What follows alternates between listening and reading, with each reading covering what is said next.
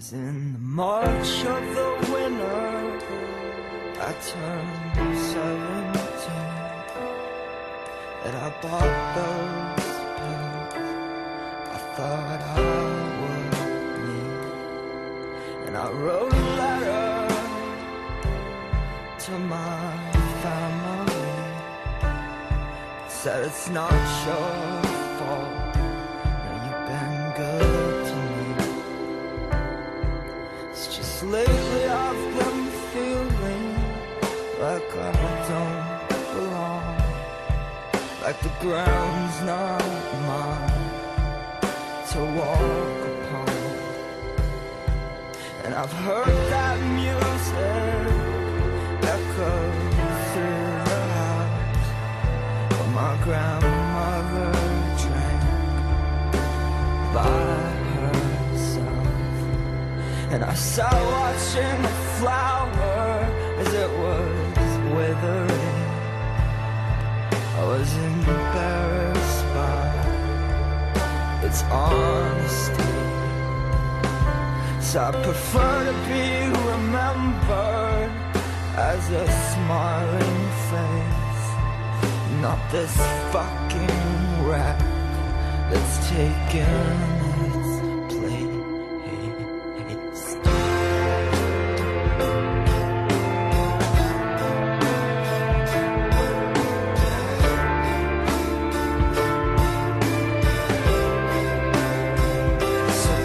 Forgive what I have done. No, you can't stay mad at the setting sun, 'cause we all get tired. I mean, eventually there is nothing left to do but sleep.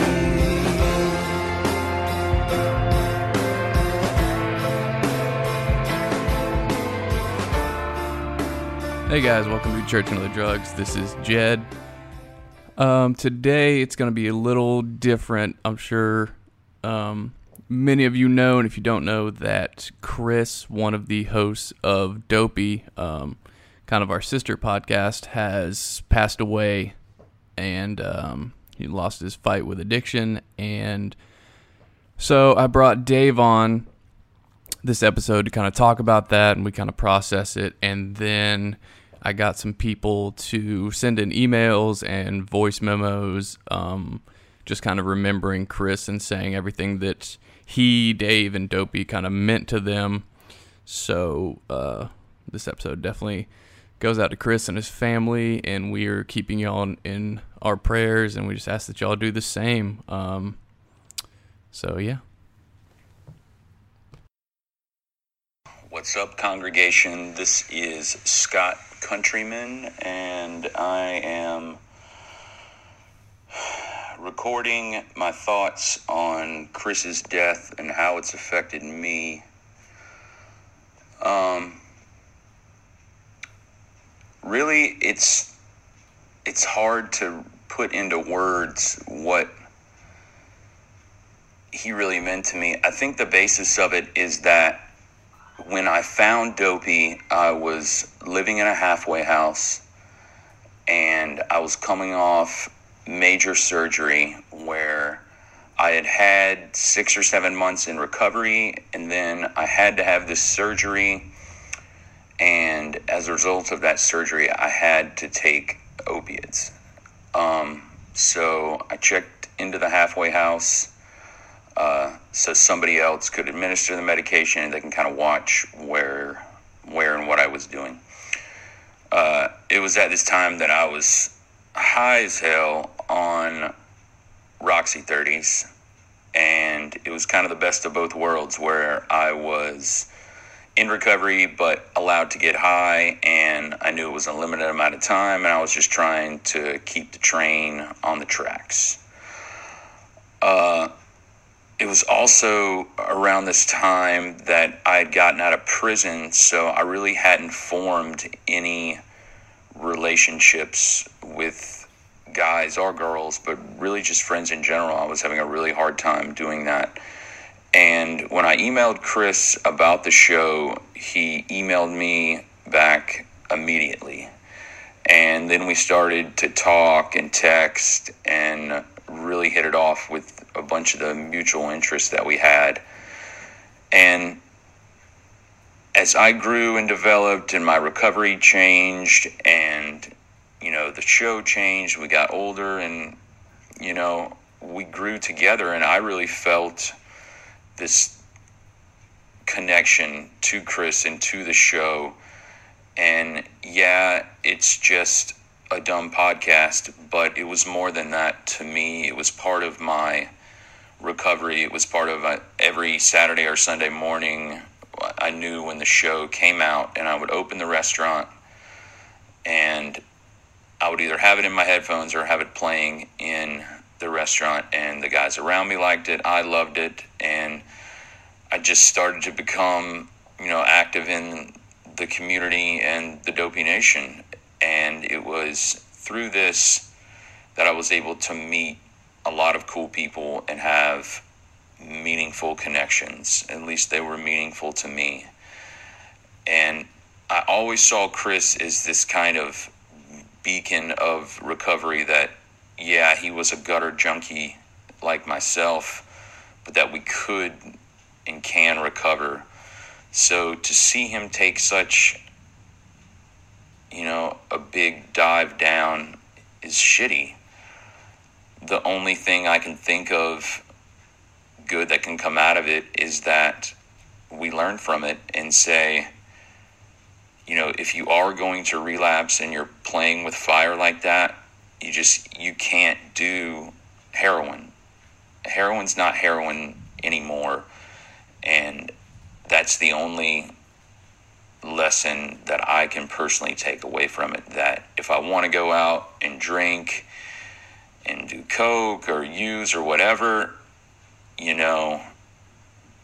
can do that, but I'm not saying you should, but you just can't do heroin and opiates anymore. It's not the same drug. There's not green monsters floating around anymore. It's fentanyl, and it's the death and change of our times, or evolution, whatever you want to call it. But I'm trying not to make this too long, but thank you guys. Jed, I feel the same way about you, how we're able to talk and communicate and text and be a part of my sober network, or whatever you want to call it. But these small online relationships are important. They're important to me, and they're important in my recovery. And I like to think that other people feel the same way. And if they do, great. If they don't, then it doesn't matter. It's about what helps me and keeps me sober. So I really don't care what anybody else thinks about it. I love you guys. Stay safe out there, and just don't die.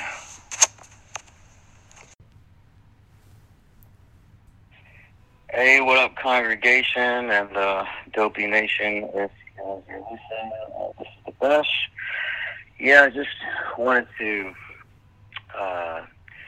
give a brief blurb on, what Chris meant to me, and just, I guess, my thoughts on his passing.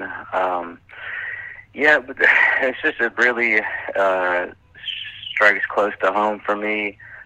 Being in a doctoral program of psychology, being an IV heroin, cocaine addict, and it was just really a crushing blow.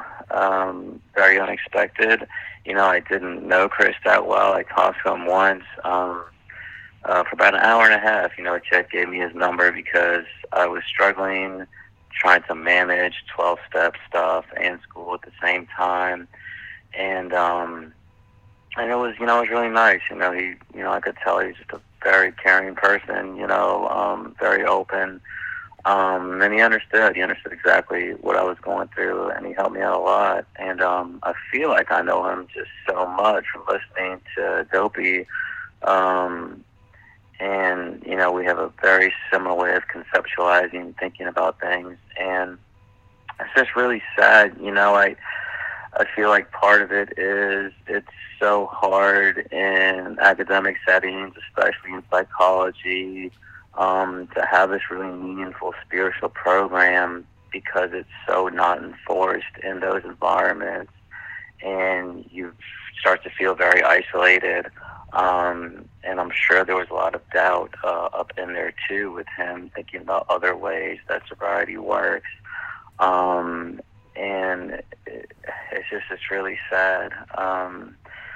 You know, I really, you know, I think that it's just such a devastating loss to, you know, his family, his recovery community, and really psychological and medical community as well. You know, people like us that get put in these positions, it's a very rare thing, and we can create things that are so beautiful from the experiences that we've had that could be transmitted to others. This is clear, and, you know, how many people get so much out of the Dopey podcast, and how much that could have, you know, exploded forward with, you know, being a psychologist for Chris. So yeah, I'm very saddened by this loss. I could only imagine what days Chris's girlfriend, family, and friends are going through. So yeah, if you're anything like us and intellectualize and rationalize your way into a bag of dope or a drink, you know, please just talk, you know, talk to your homies, talk to your sponsor, talk to your friends, man, get real, you know what I mean? I think a lot of this stuff starts with dishonesty and really tricking ourselves into thinking that we're actually working the steps, you know. You know, it talks about in some of our literature that alcohol is a self-foe, you know, sly, clever, difficult to detect. So it's just so important to continue to speak with other people about the bullshit that's going on in our minds, because, man, we can spin some yarn and make it really sound true. You know, to justify shooting dope, you have to be really, really, really good at lying to yourself. So, yeah, you know, if something feels off in you, just please talk about it. Get help. I'm so sick of this shit.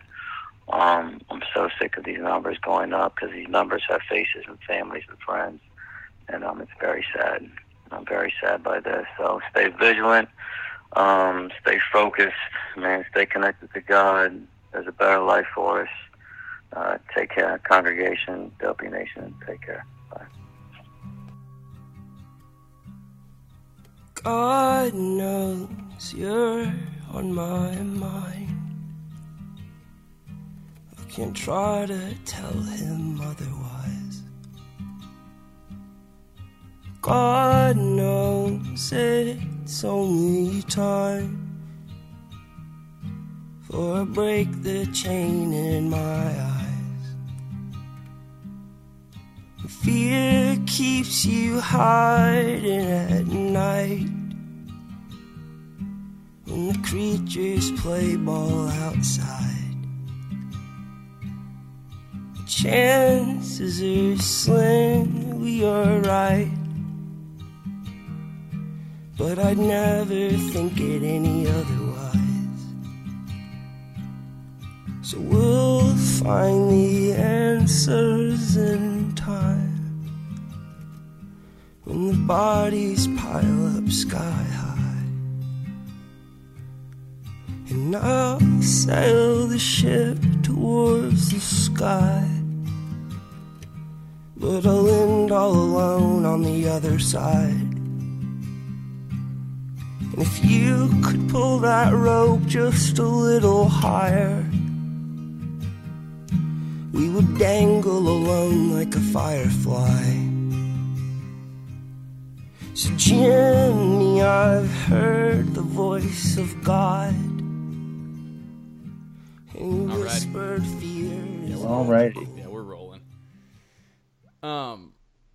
That always happens. We'll be rolling, and then I'll just press record, and then it's like solid crickets. Well, yeah. You just need to have devices that you know, it's weird. This whole thing is so weird. This whole thing is weird. All right, if nothing else, this whole situation has just like enlightened me on the oddness of just this whole thing. And I don't know, would you call it like the entertainment business, or what the hell would you even like say? Or this is even like a smaller fraction of that. Well, It's just, I think the implication of the entertainment business is that you make money, is that there's a living to be made, and like true. that certainly But is not the we case. make, but it's like creative dividends. I mean, like, you know what I'm saying? It's like we get paid in fan response and just like satisfaction. Yeah, like, not to mention the spiritual dollars, for the sure. Boku spiritual money. Which- And we've had a little bit of money. I mean, like on Dopey, we had, I don't know, I think we had 4 sponsors or 5 sponsors, and like we got a couple grand so far in 3 years. We made I think we probably made $2,500, which I think Chris spent at least $500 on drugs in this relapse, and I took $400, but I also spent like $600 on hats. Like, it's like we haven't made any money. We've definitely not made. I don't think we broke even. I think we definitely lost money on it. Definitely. So that's why I have to say that we're not in the entertainment business. We're entertaining ourselves, and we entertain a few, nice fans out there. But I would say overall, I don't think you could call it that. I don't know. All I can see is your mouth too. So this is a funny. Oh, yeah, sorry. there we go. I don't even see myself. It's very Muppet like. Right. No, I don't know. Like, Let me fix that. Yeah, there we go. I love your fucking microphone. I think I'm gonna have to do something like that. Yeah. It's just a cheap. I mean, the boom arm was like, I don't know, like $10 off of eBay or Amazon. Damn, you got some fancy posters. You got a real studio vibe going on there now. No, this is my parents' kitchen. Here. Oh wow. This is a middle class Jewish kitchen for you. That's nice. It's very nice. That's how middle class New York City Jews do it. Welcome. Yeah. This is where we did, I would say, 80%, maybe 65% of Dopey we did in this room. Does it still feel weird being No, solo?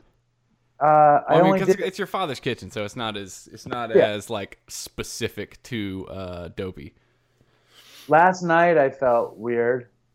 Last night I felt weird, and I felt scared, and I felt sad, and I felt angry, and I felt very much befuddled because I think I was on the phone with you, and I was telling you I felt very much like a dog waiting to eat. It was Friday when it was the Friday in the month that we do Dopey. We had planned on doing it this weekend. I was at work. It was getting towards the time that we would do it, and I knew Chris was dead, and I still had to go home to record Dopey, and part of me was excited to do it because I thought maybe Chris would show up. You know what I'm saying? Yeah, dude, totally. Well, even when you just said Chris is dead, it was like I just flashed back to talking to y'all both. And yeah, yeah. Death is a weird thing. Unexpected death, I guess, is just a weird thing. Shockingly unexpected death. Yeah. Sudden, shockingly unexpected death that is so unexpected and shocking that I literally didn't believe it. Literally, I didn't believe it when his girlfriend, Annie, told me he was dead. I told my wife, fiance, whatever, partner, mother of my children. She said we were going out for a walk with our baby, and she said she could hear me that somebody had died, and she said, "Who died?" And I put my hand up, and I went, nobody died. Yeah, nobody died. And then she said, "Well, who is that?" And I said, "It's Annie." And she said, "Did Chris die?" And I said, "No." I said, "Chris didn't die." And then and Annie's telling me that he's dead, and I was just like, she's crazy. She's crazy. How did she sound when she was? I mean, was she in shock? So I guess real quick before we go further. So Chris and Dave do Dopey, and who we've had on here before, talk about him often. And Chris just overdosed and died recently. Yeah, today's Date. Saturday, and he died on Tuesday. And we recorded our last Dopey episode together a week ago. A week ago, like in an hour, in 2 hours, a week ago on Skype. After I told my mom, she went because my mom's like your dad, like your dad's the biggest Dopey fan, like my mom's the biggest Church and Other Drugs fan, and she loves Dopey too, and she went and listened, and so we kind of talked about it, and she was like, man, yeah, I can totally hear it, because she would remember talking to me, especially how opiates like will drop your voice. That's such an ominous thing too. Like, Yeah, because it's like so characteristic of like it literally changing you into a different person. Like, yeah, it's amazing. It's like it drops your voice an octave, or something, and it slows you down, and you don't give a fuck. no, That's with a the most. tinge of irritation too. It's Yeah, like, yeah. And you're checked out, and you're not you. And it's like it's funny because like I was on heroin for like 12 years, and that was my voice for 12 years. right. You know what I mean? And then when I got my actual voice back, if I ever saw anything or heard anything with me high, it was just so obvious. Yeah. You know what I mean? And it's like a ton of listeners heard that episode, and they were like, Chris is fucking high. And I'm staring at him, and it didn't occur to me because he gave me 6 million reasons why he wasn't high. Like, Well, in what and I paralleled it to there are a ton of reasons why, because like I said, also I just had a sponsee also named Chris overdose and die, a former sponsee, this same week. And Daniel from Released into Captivity had texted me, and that's how I found out, and he said Chris died, and I was like, how do you know that? You don't know this, Chris. And then I was like, wait a minute, what? No. what did you think when you heard it? I didn't believe it. That's what I immediately thought.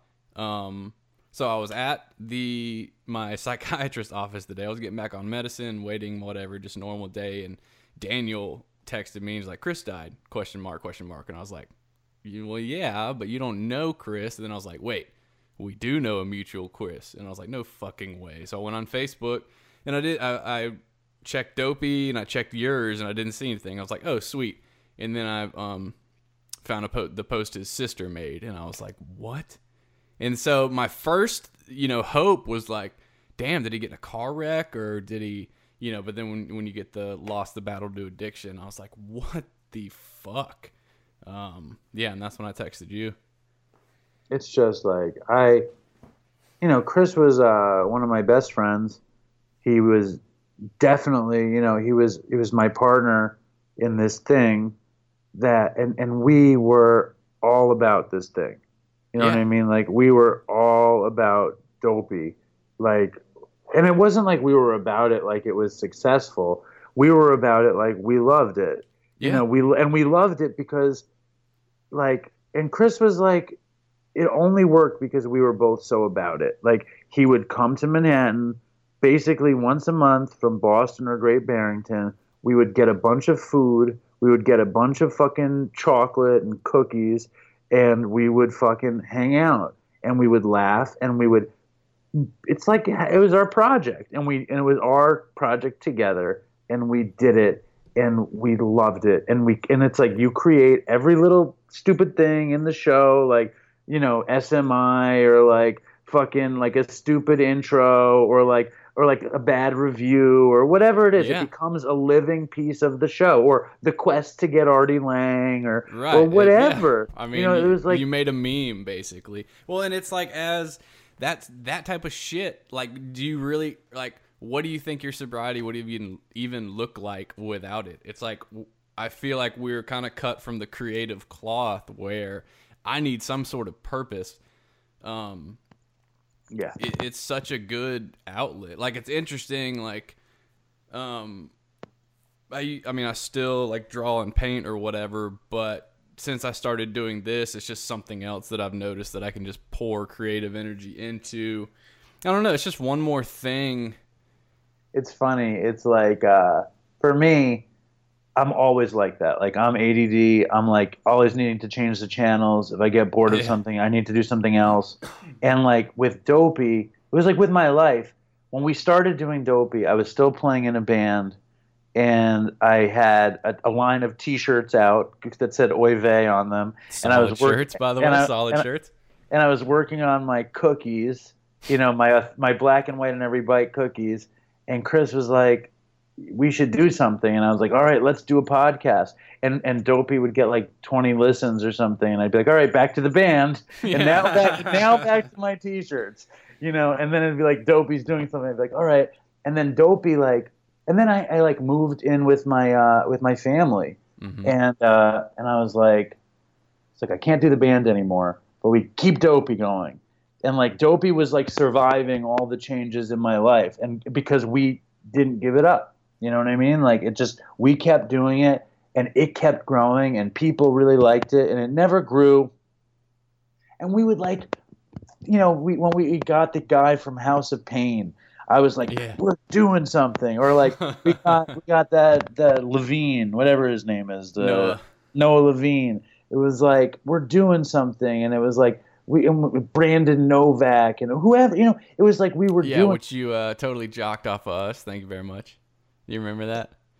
You were like, you saw that I tweeted at him, and all right, so I tweeted at Brandon Novak, and then I saw that y'all were having him on, and I texted you, and you're like, yeah, I saw that you tweeted him, so I wanted to make sure we got him first. Nice. Yeah. I'm a fucking bastard. That's the, if I was a little bit anti-Semitic, I would say that's the Jew in me. But I'm not anti-Semitic at all, so I didn't say that. But I'm like competitive like that. You know what I mean? Like I'm. Well, and early on, I mean, that's the other thing is like, and I don't even know, a lot of stuff is made up in my own mind. So how reciprocal it was, who knows? But, y'all were like our, podcast buddies, brother podcast, whatever the fuck. I don't know. We always were, what I mean?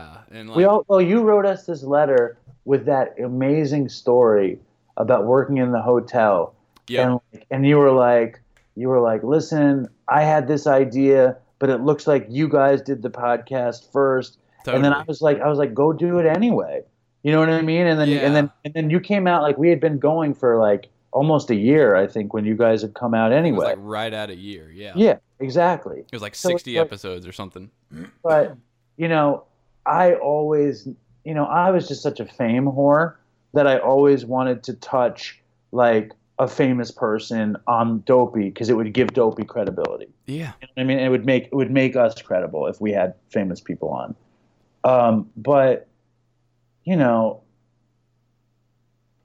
the joy of growing it with Chris, the joy of being friends. Like me and Chris met each other in rehab, and we were friends, you know what I mean? But we weren't like life partners fucking making this thing. And like Dopey was very intense. Obviously we weren't life partners. That was a joke. We were partners in You heard it here first, folks.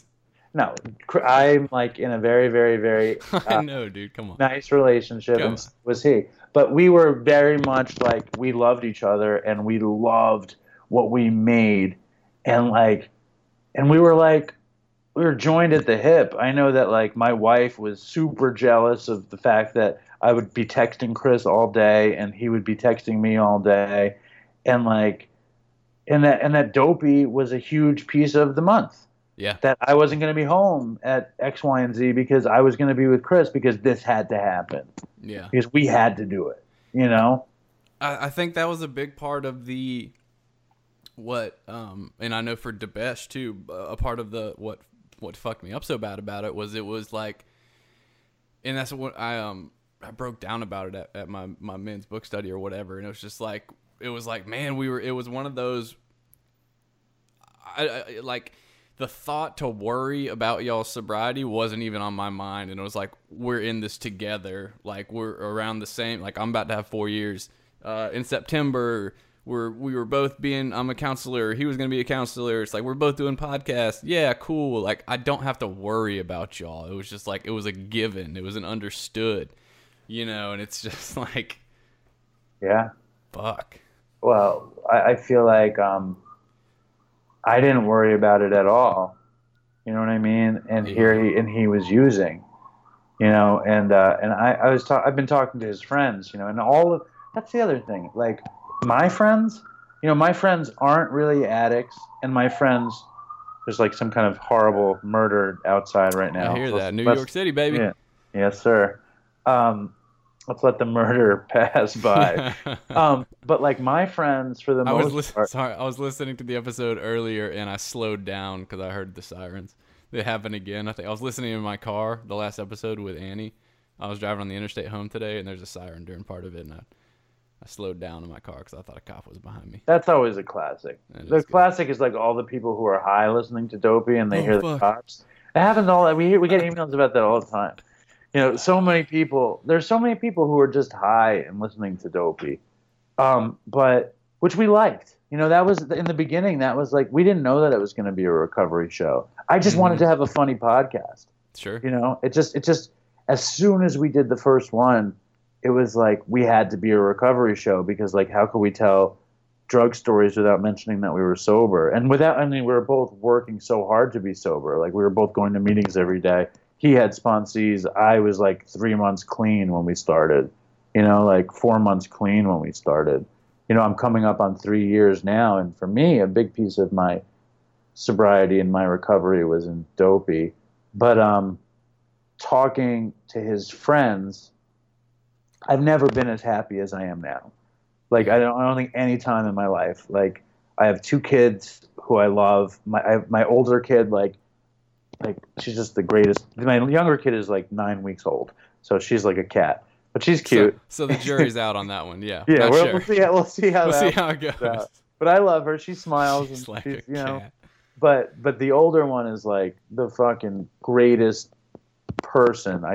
Me and her are so tight, and then me and her mom, like we're so good. Like we're totally like best friends, and we take care of our family, and like my job is opening up in different ways. Like things are happening, like and Dopey's getting bigger. Like we bought a house. You know what I mean? Wow. Like our fucking my life is so much better than it was when we started the show. When we started the show, I wasn't and like everyone, it's like I can tell you all the beats of what that's the great thing about podcasting is in a sense it or this style or whatever is in a sense it's a broadcasted journal, a documentation of someone's life. Like I remember hearing about everything you're talking about and when you were going through it, and I think that's why this isn't some, to the listeners, this isn't some fucking celebrity death where they're like, oh, I really loved his music. It's like, no, they're the third audience. They're the third person in the room where like they've literally been going through everything we've been going through with us. Everything we talk about, they go through as well. And so it's like really uniquely intimate. Can you believe the response to his death? Oh, like, it's I mean, I can, but I can't. But yeah, it's. I mean, huge. it's also very much. It's like every person that we ever heard from in this. It's like people popped up in the 3 years, and then we never heard from them again. Yeah, you know what I mean. And now he's dead, and every person we ever heard from in the 3 years knows, and they care. Plus, another 300 people that we had never heard from. And it's like if Chris and it's like I said this to you yesterday, it's like we do the show and we see numbers, and it might as well be somebody in Bangladesh pushing a button. Like, right. But do you think it would have been different if you like, well, I don't want to say that at risk of any sort of guilt, but like, it's almost like, it sucks that this is what it took to put actual faces to the names, or no. For me, like the other thing about it with Dopey, and it's a great thing. Dopey was about me and Chris sitting in my kitchen or my living room or his parents' house in the Hamptons, and us, getting through an hour together. That's what Dopey was about. then the fact that people liked it was like, holy shit, this is so cool, people like it. But it was always just about that. You know what I mean? Like, then now, I mean, it's like if Chris could see this, I just think he wouldn't believe it. It's like, it's so powerful, and there's so much love. There's so much love beaming through Facebook and Instagram and Twitter at us and at Chris and at me. They're saying such nice things. Like, it's like weird. It makes me a little uncomfortable. And the price that we had to pay is Chris being dead. And what a fucking terrible, terrible price to pay to get all this love. That's a sad piece. It's a terrible piece. Yeah, because I mean, like we were talking about, it's situations like this are just so, there are so many different angles and layers, and it's like, oh, holy crap, people care, and then like guilt for like being happy that people care because someone's dead, and this, and it's just it's just like, it is uncharted territory, I guess is the best way to put it. And it's even that's what I'm saying. Like, even doing this, it's like, my first thought was like, yeah, we need to do an episode about this. And then it's like, well, why, Jed? Are you trying to like capitalize on someone's death here? You know what I'm saying? And it's like, no, the fact of the matter is that we, and when I say we, you guys, us, whoever, Dictionary Podcast, Released into Captivity, Share. I mean, that sober guy, like, I loved bashing that sober guy on Dope. Like, yeah, it was like had that great the feud, fake feud that I helped stoke. Yeah, but I was like, Chris didn't even want to do it. Like, I was all about it. You know what I mean? Like, I'm so annoyed that Chris died that I don't get to return to my fake feud with that sober guy. That sober guy just released an episode devoted to Chris, and it's like, did you see what's? Did you? Oh wait. Oh, I'm sorry. Yes, I saw Finish that thought. What Scott said to Omar. Yeah. Well, I mean, Omar handled it like a champ, and I guess he knew he was kidding. That shit was so funny, though. No, Omar got really pissed at Scott. He got really about that. No, about the whole Twitter thing. He blocked him on Twitter. It was refresh my memory on. I don't even remember what the. And that's great. It's Sobriety Podcast Beefs with Dave and Jed. Well, everybody, yeah, go ahead. Fucking Omar. He had a business model. Omar and Chris wanted to copy Omar's business model. Chris wanted us to do what Omar did, and what Omar did is he built up this fan base. And Omar also was 10 billion times more professional than me and Chris were ever going to be. Oh, for sure. And so he built up this fan base, and then he got these sponsors. But his game, his plan, his business model was to be a sober coach, which is what Chris wanted to be through Dopey. And I was like, I don't see it. I was like, I don't really see it through Dopey. Like, what? We're gonna charge people to talk to us? It's like that's your plan? And he was like, well, it could really work. And I was like, and then Omar did that, and Scott Countryman was so disgusted that Omar did it that he went on this bashing Omar thing, which I love wrestling. I love Howard Stern. I love all that bullshit. The pageantry. Yeah, I love the pageantry. I love Scott. Scott. Thank God Scott picked Team Dave. 2 years ago. If he had picked Team Chris, I would have been fucking. I might be it could have devastated me. Yeah. You know what I'm saying? And Scott would even beef with Chris. Scott is a rabble rouser. Yeah, and, he fucks with John all the time. Yeah, and it's that's what he does. And Chris, maybe I think the reason Scott picked Team Dave is because he knew that Chris could handle it. And that maybe I couldn't handle it. Chris thought it was funny, and Omar didn't know Scott, and he's like, what are you fucking with my shit for? And Scott tweeted bad things about Omar, and Omar's team shut it down. And then I guess, Omar jumped in on this, and Scott bashed him on Facebook because Scott You know, he's an Scott original. is Scott. He's an original. And I love that about Scott. And I have to say, though, that Omar cares about helping people. And Omar he puts does. out...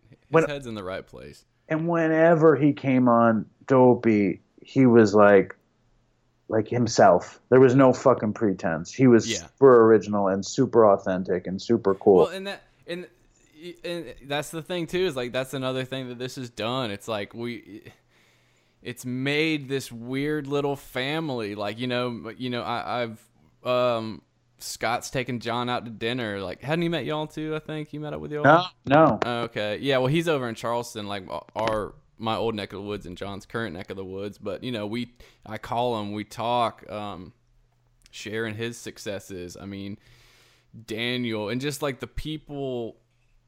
It's just interesting how much the world opened up. And then I hooked up Chris with Debesh because they're both in a master's program for psychology or whatever. And it's just fucking. It's just the thing is about it, like the biggest thing is that you had like. You never met Chris and you never met me in person. Mm-hmm. But I'll say this. We're both, big, but I'm like 6'1" and kind of like skinny fat. Like I got a big belly and I'm skinny and stuff. Chris was like broad and like thick and incredibly good looking and like a football player. Like you hear him on the podcast and he like doesn't sound like that, but he's like big and he's handsome as anybody, and he speaks with this amazing knowledge and life and warmth, and to think of this man as being dead, it's like just such a fucking shame. I mean, I don't know. That's what Annie said on the show, and I don't think it's a waste because I do think that people like there's a purpose in this. You understand that better than I do. I don't know about purpose. I do know. There has to be. I feel like there's going to be 5 people that listened that were planning on doing X and will do Y now. I mean, even if there was one, I mean, it doesn't even have to be 5. It's right. Because that one. Yeah, no, I know. Now we're splitting hairs, but because. I don't know. Sure, it could be 2. It could be half of one. Yeah, it could be a little person that saves. Exactly. Because me and that's what Daniel was talking about. Was he? And I don't even know where I had a moment of like hope and clarity or whatever. But he was shook up over thinking about it's like fuck, why not me? Why am I still here? And that's the old that's the survivor's guilt. I think a lot. I mean, I am extraordinarily similar to Chris in my rehab history and overdose history, and so many times so many times I should be dead, and so many other people die, and I mean I just have to. I don't have to. I guess I choose to take. The macro view, the higher view that I'm not saying that this was like God's plan, but it has to be used. I mean, it has to be. You mean what are you saying? Like we need to get something good out of this? Yes. Yeah. Well, yes. I think that there's a lot of good that can come out of this, and I think that I don't necessarily believe in God's plan or even understand. I don't understand God's plan. But neither. What I understand is that the idea that everything happens for a reason is a great idea. For me, everything happens because it happened, and that's the way it was meant to happen because that's the way it happened. You know what I mean? Like this is what happened, so this is what was supposed to happen, and the good things that can come from it are infinite. The things that we lost, I loved. You know what I mean? Yeah. If I could trade, like random guy number 1, 2, and 3 for Chris, I probably would. You know what I mean? Like it's great. Like that like somebody else is getting better, but Chris was one of my best friends. I loved him. You know what I mean? Like I'm sick.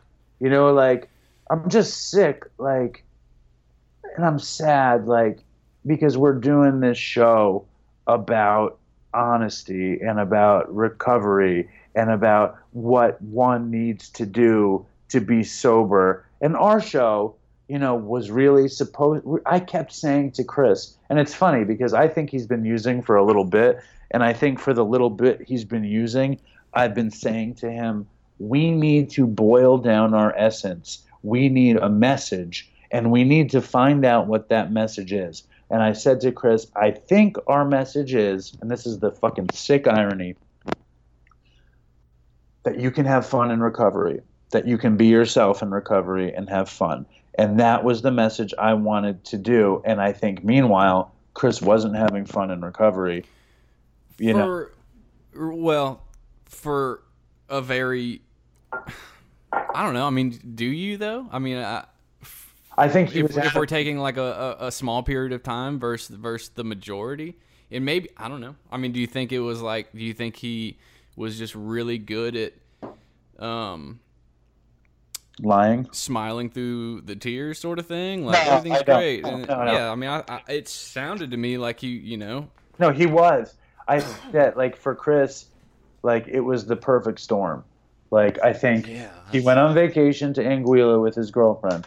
He was trying to impress his girlfriend. When he told that story, I thought it was so funny. He was like, for some reason, I decided to try to impress my girlfriend, who I live with, by doing a kick, you know? And he snapped his ligament in the back of his leg, and he was in a lot of pain. Meanwhile, the backstory is he's killing himself in this doctorate program, and he's driving to Great Barrington to manage a sober house twice a month. He's driving to Manhattan to record Dopey once a month. He's got his girlfriend, he's got papers, he's got exams, he's got his parents, he's got his internship. And then all of a sudden, and all of it, like, a bunch of things had taken the spot of where meetings were, you know, because he had all these things happening. He wasn't going to meetings. He wasn't going to AA. He wasn't going to NA. He wasn't going to any meetings. You know, in his head, Dopey was some recovery work, but I always said that Dopey cannot take the place of meetings. I said that all the time because people would be like, "Oh, I don't go to meetings, but I listen to Dopey," and I'd be like, "No, that doesn't sound right to me. I'm not rubber stamping that shit." No, exactly. And Chris, like, the thing about Chris though, he was so smart. You know, no, I'm sorry. No, please. No, that was the other. Once again, let me just make it about me. But that was the other frightening thing too, and also to Besh. I fight that tendency all the time, and I think it's easy. If you like happen to work in a recovery field or I've fucking made the joke before, and like I was joking, but like, was I joking? It was like I started skipping book studies sometimes to do interviews or whatever, and they'd be like, oh. They'd, text me, give me a hard time, not going to book study, and be like, I got a recovery podcast, I'm good. You know what I'm saying? As a joke, but it's kind of like in my head, like, oh, it's just, I guess it's kind of natural. I go through the ebb and flow where I'm fucking tired of AA, I'm fucking tired of meetings, been doing it forever. Let me try these different ideas, and let me listen to these different people, and but I don't think there's anything wrong with that, and I don't think that even that it's forget, like, I mean, first of all, like, listening to Dopey versus going to a meeting is come on, it's not a fair trade. Setting up a recovery podcast and being about it is recovery work, and I'm not saying me, I'm talking about you. It can be a moment of recovery work, and I think, like, I think that was also, like, in hindsight, that was a mistake that Chris always talked about, because I would always say on Dopey, just go to a meeting because it works if you do that. This thing saved my life. I was on heroin for a dozen years. I was on drugs for 20 years. I was I was on methadone for 6 years. I was in big trouble for the majority of my adult life, and AA saved my life. And I should not even supposed to say that. A 12-step fellowship saved my life. And when I would talk about it on Dopey, Chris would be like, he'd always backpedal, and he would always say, but it doesn't have to be a 12-step program. Just be involved in anything, and it's like, but I looked at Chris, and Chris knew everything inside and out about recovery, and I just said, all right, go for it. You know what I mean? I'll take your word for it. Because Chris got me sober. Chris was a big piece of me getting sober. He gave me incredible tools. He gave me incredible knowledge on how it worked. And I believed a lot of what he said. And I do not believe that the only way to get sober is through AA. Sure. I just do believe that it got me sober, so I'm down. Do you know what I mean? Well, and I think one thing I picked up along the way is the ability, and I have a handful, I keep a handful of people that I can be like, yo, feeling like using lately, feeling like killing myself lately. Like I've learned to tell on myself as much as possible. And even saying it is usually enough to be like, but no, I mean, I don't know. I don't even know what I'm talking about. No, I think you're making a huge point. And I've said it, I mean, I've processed my depression a ton on the podcast because it's just another. And that was kind of one of the cool things is I had it was once again my poor mother, the best fan, but I'm always like I had a whole episode of just talking about suicide and feeling depressed and all this shit, and I had strangers emailing me and being like, yo, are you okay? And I was like, oh, okay. But that's a way of using honesty and open-mindedness and willingness to put your shit out there in order to keep yourself safe. That's self-care. For sure. I don't know how much of that Chris did on Dopey. Sometimes he did, and I think that he was great at spouting recovery stuff. He was even better at telling his stories. And he was great at being a part of the show, But what he wasn't great at was talking about how he felt. Do you think that was like pride?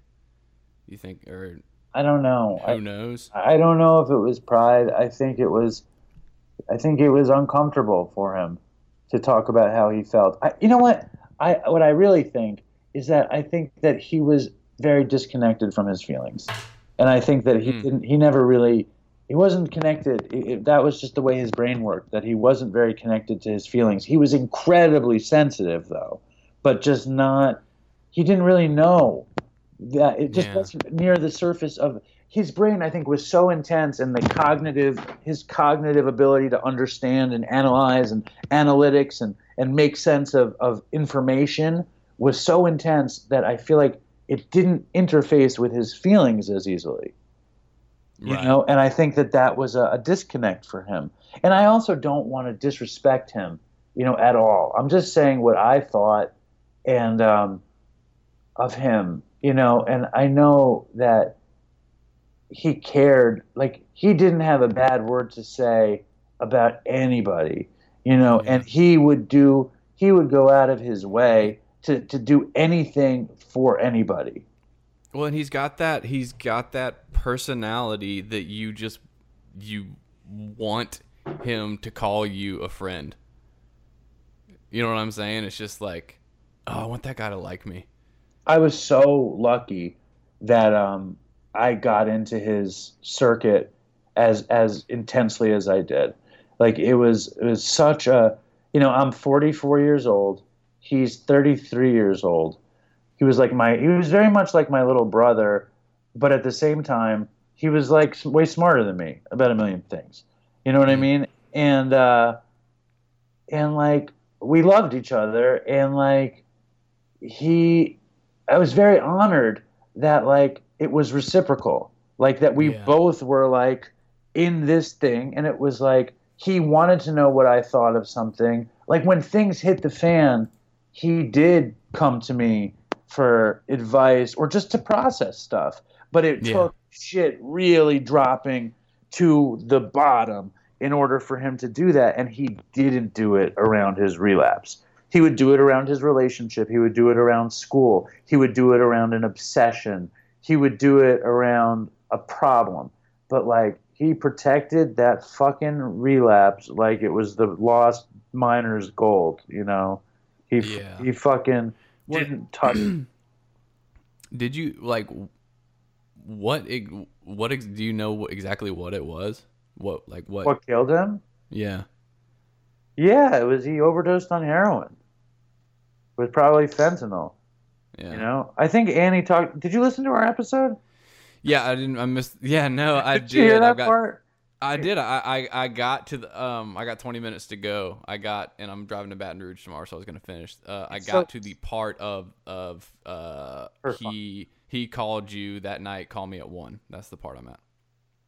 Yeah. He overdosed on heroin.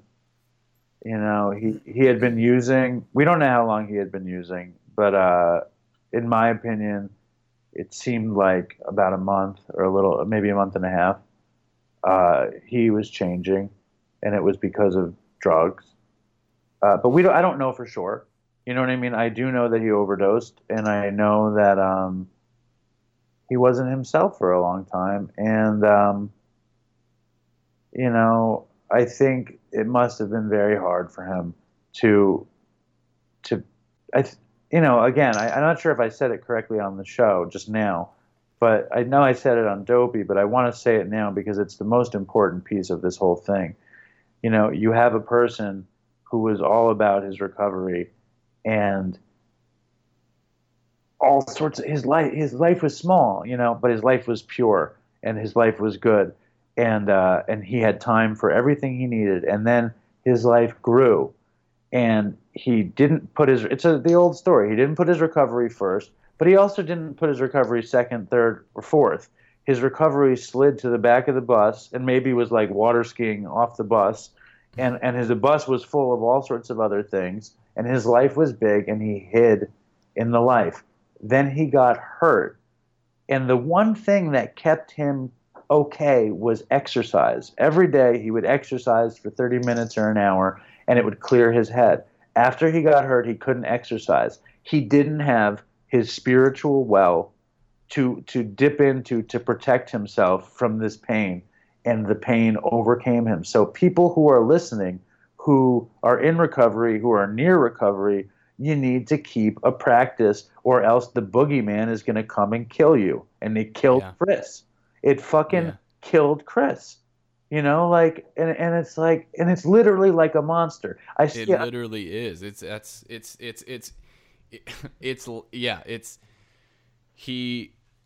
literally like he got attacked, taken out. Like I see us all, like I see it in this weird science fiction thing where all of us, we were in some town and there was some monster that had us all under its control. And it was sucking our fucking life out of us and stealing our everything good. And somehow, you know, a bunch of us got free. And then we were trying to free everybody else from this monster. And the monster's trying to get us. And we have techniques to stay free. And Chris fell down, and we're running away, and the monster grabbed him, and he was back. And he was like acting as though he was okay, but he was back in the monster's clutches. And that's a very simple sci-fi way to describe what happened. But it's an accurate parallel, and it's more like, and it's, I mean, you really get, you know, it's, I don't even know if he was able to, you know, once that's what scares me is like, and I remember my last relapse, and I remember it clearly, and that's when I knew that I was fucked. What was it? Well, I was it was rehab number 17, and I had gotten out, and I was like good. I was like, I'm not using drugs anymore. I had a specific mindset, and then I remember as soon as I shot dope, it was just literally, God, how can I? It was literally a switch, and it was just like, oh, fuck all that. Like, no, this, oh yes, like it was like, oh, you're home, like you're back now. Like, who was that guy? Like, let's, that here we go feeling. again.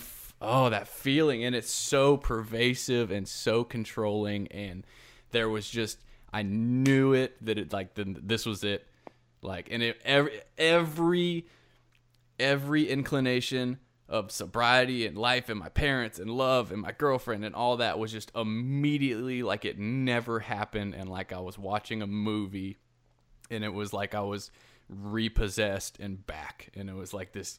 It's just it's amazing.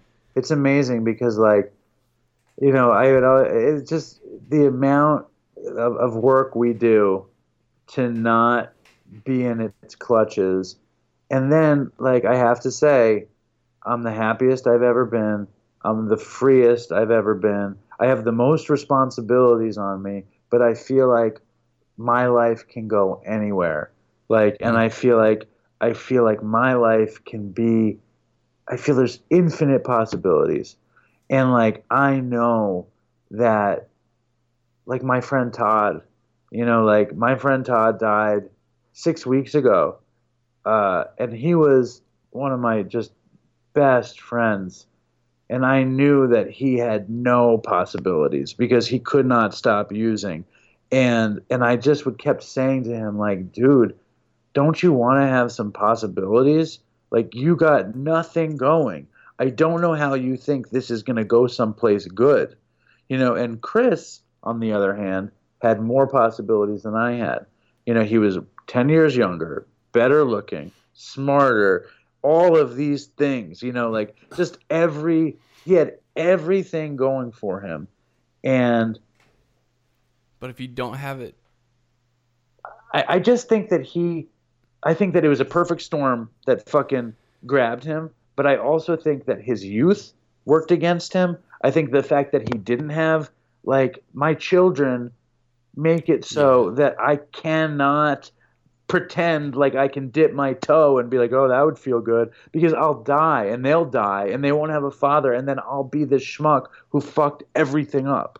You know what I mean? Yeah. And like, I can't live with that. Chris didn't have that consequence. Chris had other consequences, but like, he thought he could dip it in, and just like you described so perfectly, like that when I see it like another science fiction kind of thing. Like, you're in your space with your family and you're in all the good stuff, and you take a drug and it's like light speed. You're so far away from that place, and that place is so far away from you, and it was like an instantaneous, and I don't know why Chris didn't, he knew it. I don't know what the fuck. He knew everything about this. You heard him on the show. Did he sound, did he sound near it?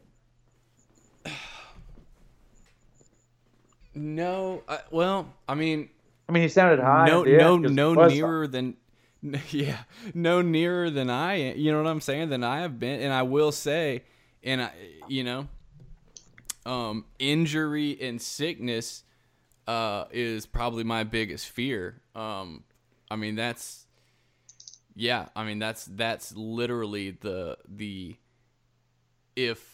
if addiction was a military force, like, that would be the strategy, right? To try to give me some sort of illness, and just to get, like, I had the flu, and they prescribed me like Cheritoussin, and dude, I felt, I had a fucking fever. I was not thinking correctly, and I had this bottle of Tussin, and I was like, but I have the fucking flu. Like, this is like legit. And I called my sponsor, and I was like, can I take this? And he was like, no. And I was like, okay. So I threw it away. And it was like, if I had, in my impaired thinking at the time, probably would have taken it. Who knows what would have happened once it was in there? You know what I mean? And it would have been that easy. Well, but, that you're like working a real program. You know what I mean? Like, I everybody made fun of me, and it's true. Like, when I get sick, like, my wife is like, you're in the car going to get NyQuil the second you're sick. And it's true. It's like I'm looking forward to being sick because I'll take NyQuil. Yeah. And like it's like my program is strong, and I don't want to ever fucking do drugs. But if I get really sick, I like to take NyQuil. It's like, Well, I mean, I'm talking about the codeine syrup. right. No, I know. Yeah, yeah, yeah. I know. Yeah. I get you because like Yeah. I wouldn't go for that stuff because like that shit scares the shit out of me. Like Yeah. I just know me.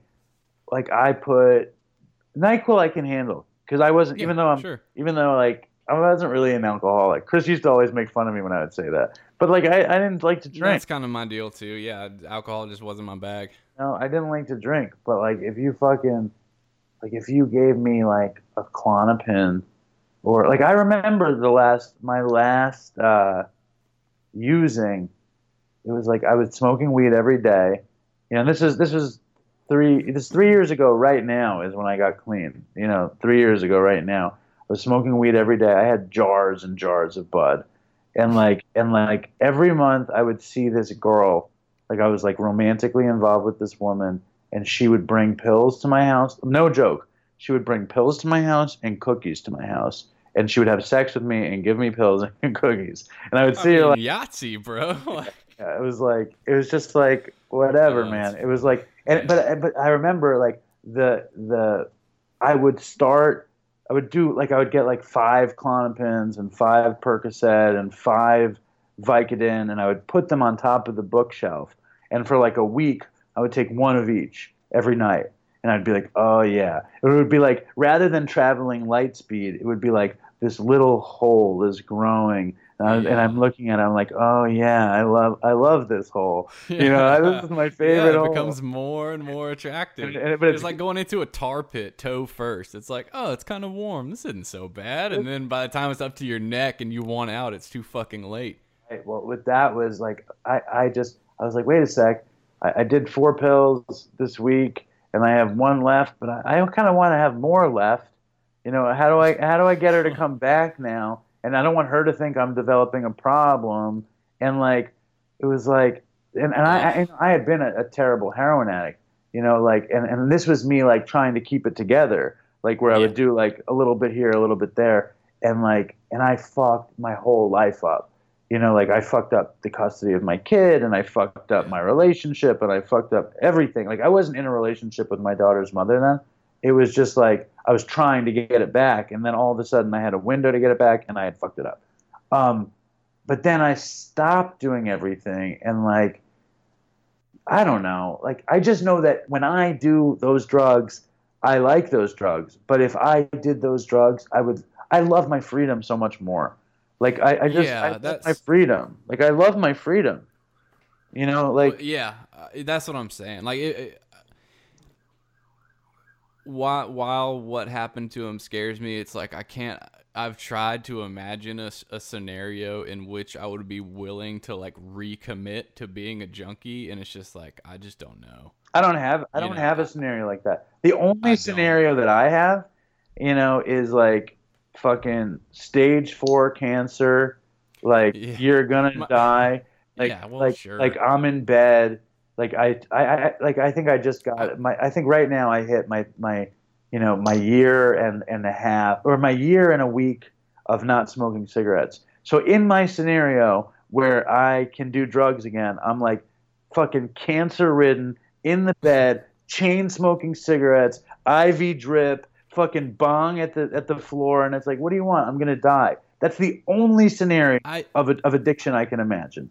I used to pray for a terminal illness. That's how sick I was. I was like, God, it'd be nice to just get some kind of something where they just give me like hospice care and I just ride that out. It was a joke that me and Chris always made.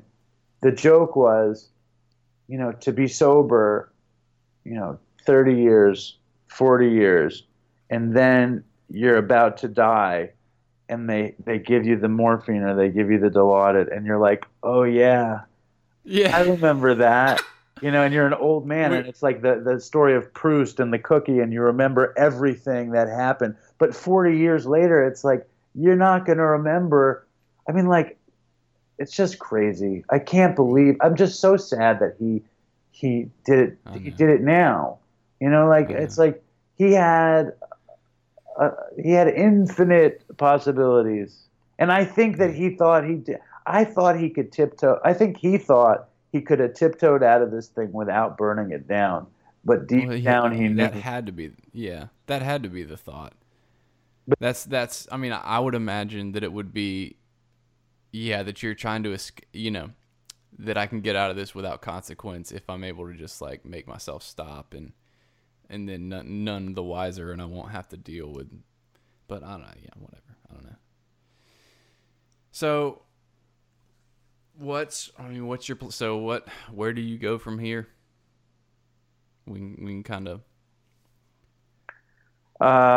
with what? That. With my life, like I'm gonna keep doing what I'm doing. Like I'm gonna stay sober, and I'm gonna keep working, and I'm gonna keep raising my family, and I'm gonna try to lose some weight and try to get in better shape and stuff. Fucking try to play guitar more and I mean, like with Dopey, I'm gonna try to like keep it going. I love Dopey. I love the show. I love that that people love the show. I love that people look to it for fun and love and humor and sobriety, and like that.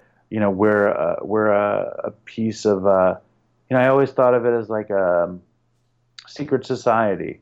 That once you get out of drugs and you're sober, nobody knows that you were this guy. It's like a VA almost, like where you can we're back from the war and come around. I see it more as like we're wizards in Harry Potter, and nobody knows. That's how stupid I am. Like and I feel like the Dopey Nation, which was like a joke, and that's the other thing. Like everything in Dopey was a joke. Stay Strong, Dopey Nation was a joke. It was me making fun of a recovery idea, like a preacher. It was a joke, It was a total joke, and then Chris saying Toodles was like making fun of the fact that I said Stay Strong, Dopey Nation, and like, but then it became real, and it's like it became real, and like I want everybody who listens. I called it the Dopey Nation, like I was a wrestler, like Hulkamaniacs. You know what I mean? Like I'll see you at Bash at the Beach, brother. Exactly. Yeah, whatever. I just love the idea, and now people like take it to heart, and it means something to them, and it makes it mean something to me, and it meant something to Chris, even though he fucked it up. It meant something to him, and I'm gonna do the show because I'm obsessive compulsive, and I do it. I like it. I don't want to stop doing it. What am I gonna stop doing it? And then people are gonna be like, why we need you to do it? And it's like, I like doing it. You know what I mean? Like, why would I stop doing it? I mean, the only reason that I would stop doing it is like if people stopped listening to it. And like if people stopped listening to it, I wouldn't need to keep doing it. I wouldn't want to keep doing it if it sucked. If it wasn't fun, if it wasn't good, and if people stopped listening to it. Otherwise, I'm going to keep doing it. Yeah. Totally. And I also really, really, really, really, really, really, really don't want to ever disrespect anything about Chris, except when I disrespected him in person on the show, like I don't want to disrespect Chris. His memory is everything. He did this. The show is him. The show is us. Like, even if he's not alive, the show is him. He put himself into it, and he made it magical. I mean, I'll say this, and I didn't say this on Dopey, the last episode. We had this conversation before he died, the night before he died, late at night, and we were in this fight about when he was going to come back to do the show. And I said, don't worry about it. I said, Dopey will suck if you're not happy. So let's just Skype another one. We'll just do it during the day so you're not so tired, because I didn't know he was high. And it'll be fine. And I was like, I love you. What we made is super special, and people care about it. And that's everything, and like it'll be okay. You know what I mean? Like, it was like a very and he was fighting with his girlfriend because he was so high, and he just was like, was a very magical moment, and I'm very grateful that because we were fighting that whole day, and I was so happy that I could tell him that I loved him before the day was over. And then the next day, I heard from him right before he died. You know, he texted me. You know, I think he fucking texted me within the hour of him overdosing. You know, God. and I'm grateful for that.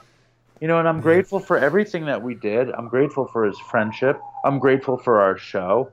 I'm grateful that you cared enough to do this, because Chris was a very amazing character, and he was a heroic motherfucker, and he was super cool. That's the other thing that I just want to say. Like I think I'm cool or whatever. Like, and I try to like I think I'm cool, whatever. I don't care. Like I think I'm cool because I don't give a shit. Like, and I like can be. I'm happy who I am. Like that's why I think I'm cool. I'm happy who I am.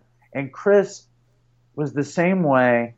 And Chris was like fucking so cool. Like on the show, he like even the stupid things he said were just like they were so funny and perfect. And he was just so perfect on the show. He was so cool. Like I know that I'm really a dork, you know, and I know that he was even more of a dork. But I feel like our dorkiness was just perfect for our show. It was, you know, and like it was, and I'm just so grateful that we got to do it, and that it helped anybody, and that we got to be friends because of it. Like what a great thing. And I'll miss him forever. You know what I mean? Like that's for fucking I will miss him forever. It's it still feels like he's just on vacation somewhere or something. I just wonder, like, he believed in heaven. Like, like, is he there, and what is it? Like, if I think I said that out loud. I was just like, where is he? I think so. It's my personal opinion. But if he's in heaven, is he listening? Well, is he watching? No, is he angry that he fucked everything up? Not if he's in heaven. Exactly. But how could he feel good about what happened? Because everything's so good up there? Yeah. Or it's like if you can see past, present, future, everything outside of time. I mean, it's like I don't know. If he's in heaven, no, he's not unhappy. And he's not shooting coke in heaven, right? That's not a possibility. I used to think that I'd get up there and Jesus would be like, here you go, bud. Right. Infinite supply. I don't know. I can see Chris like shooting clouds, you know, like drawing up clouds and be like, hey, no, forget it. Cosmic cocaine. It's a stupid joke. I'm just trying to like, you know, I'm trying to move on from this thing, and it's not easy. You know, like I'm dominated by the loss of my friend, and I feel for his family, and I feel for Annie. You know, like I really do, and I forget about them because I feel for myself. But the truth is, they must have it so bad. Yeah. You know, is she okay? I don't know. Comes and goes, as okay as anyone. It's kind of a silly question. I'd say it comes and it goes, and I think that you know, she loved him as much as anybody could love anybody, and she's broken over this. Yeah. But, you know, and I don't know, you know, like what good this does. Like, I just want to like put it out there, like what he meant to me, what the show means to me, what our friendship means to me, and who he was. You know, I think it's better than worse to put it out there. I think. No, that's basically my thing too. Is, you know, you and yeah, it's the irony of not being able to put into words what I mean on a audio program. But yeah, man, y'all, Chris was an integral part of my sobriety this time around.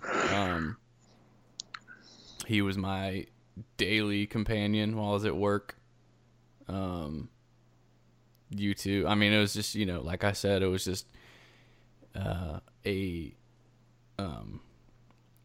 I don't know. I didn't have to worry. You guys were given. What did you like about the show? Because I mean, my God, he was me. Just with the obsession with chemicals, the drugs as a hobby, just interested in ridiculous research chemicals, the stories. You remind me of my friend Brad. It was just so easy to put myself in the room, and y'all would tell the stories that I would bust out in parties and get fucking the most awkward looks from people. Right. You know what I'm saying? But it's like, and here y'all are like, you were my people. You were my family, helping me feel not alone. Because even among addicts and alcoholics, there's still there's a lesser percentage of just insane people, and like y'all were that. You used and you recovered like I did. Right. Right. It was just comforting. It was just so relatable. And it was just cool. It was like things came into my life when I got sober that I needed at the time to keep going. It was like, oh, I'm part of this. I'm part of the same thing that they are, and vice versa. For sure. Yeah, I mean, it was just, yeah. I appreciate, talking about it. I feel a little weird though. Like, I feel like I don't want to I just don't want to disrespect at all. I just want it to be useful. I don't want it to be self-serving. Yeah. And I worry about that. Yeah. But I who knows what's useful and what's self-serving and how those balance out. Well, and that's why, I mean, that's why at the end of the day, it's, it's just two dudes talking about, I mean, this is just what I'm feeling. This is just what you're feeling. This is just what y'all were feeling. I mean, what else is there? There's no fucking script we're reading from. Right. Exactly. It's just, I don't know, tell me what the correct thing to do is, and I'll do it. I don't think anybody knows. I'm grateful though that you liked our show enough. I loved your show. To do this. I loved you and I love Chris. I mean, I pray for y'all. I just, y'all are, I don't know. Love you, man. For real. Love you too, man. Fucking A, man. Fucking Chris. It's just fucking mind-boggling. Yeah. But, did you get any voicemails from people? I've gotten 2 so far. I got an email. I'll just go ahead and read it. He didn't send it, or he couldn't send audio. But, no, they've been pretty slack on that. Yeah. But, so... They're not called the Dopey Nation because they're up on their shit. I can actually just play it. Yeah, that'll work. But I'll read this first. So this is from Ben Crawford. Hey, I'm Ben and I'm an addict. I found the Dopey podcast a little over a year ago. I was fresh out of rehab and working on telephone lines by myself every day and was searching for good recovery podcasts. What I found was a bunch of mediocre recovery podcasts and Dopey, which was decidedly not about recovery, at first anyway. Hearing Chris discuss his absolute insanity from a sober perspective gave me hope, something that was in short supply in early recovery. I feel like Chris and Dave were right there with me. It was a lot like the connection I had felt for the first time with other addicts during my stay in rehab. When I first read the post about Chris's passing, I wasn't sure it was for real. I don't have a lot of experience with death, and I was surprised to find myself in tears a few days later. It wasn't like some celebrity death. This was a regular guy who had shared his experience with me and the rest of the Dopey Nation. I'll always be grateful for the part he played in my recovery. His death has reminded me to keep my recovery first, even when everything is going my way. They say the disease is cunning, baffling, and powerful, and I can't argue with that. I wish I had more words, but apparently I'm still trying to wrap my head around this. I'm glad to see that Dave is still engaged on the Dopey Facebook group. This gives me hope. Stay strong, congregation, and of course, Toodles. Beautiful. I know. Do you want to hear the voicemail? Yeah, sure. I haven't even heard it yet. So. How long is it? I don't know. Let's see. Me and Chris would make fun of long voicemails so much. It's one of my 3 favorite things. minutes? Oh, perfect. 3 minutes. I love it. I've been meaning to do a voice memo for a long time. I've been listening to Dopey for probably a year and a half. I found them through Instagram. Who is that? And I couldn't This is Steph Zaragoida. I think she's Twitter Steph. Maybe. Yeah, Steph Zara Guida. Okay. I'm sorry, Steph. I'm probably butchering that, but understand what the connection was with the Dopey podcast because I'm not afflicted. I don't have the addictions that a lot of the listeners do, and certainly not the variety that Chris and Dave had. I guess I came for the stories. I just connected with the Instagram first and started listening to the podcast and really connected with the stories. They're hysterical.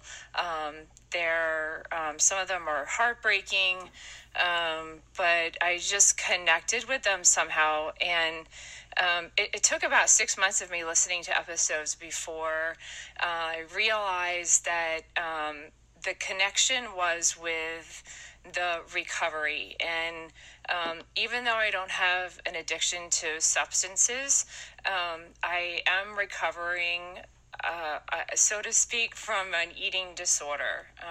I've only ever told one person about that my whole life.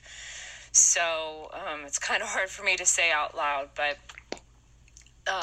it's funny that the coping mechanisms for people recovering from eating disorders can be so similar to those coping mechanisms for folks that have addiction problems as well. So I guess I came to Dopey for the debauchery and the great stories, and I ended up staying for the recovery.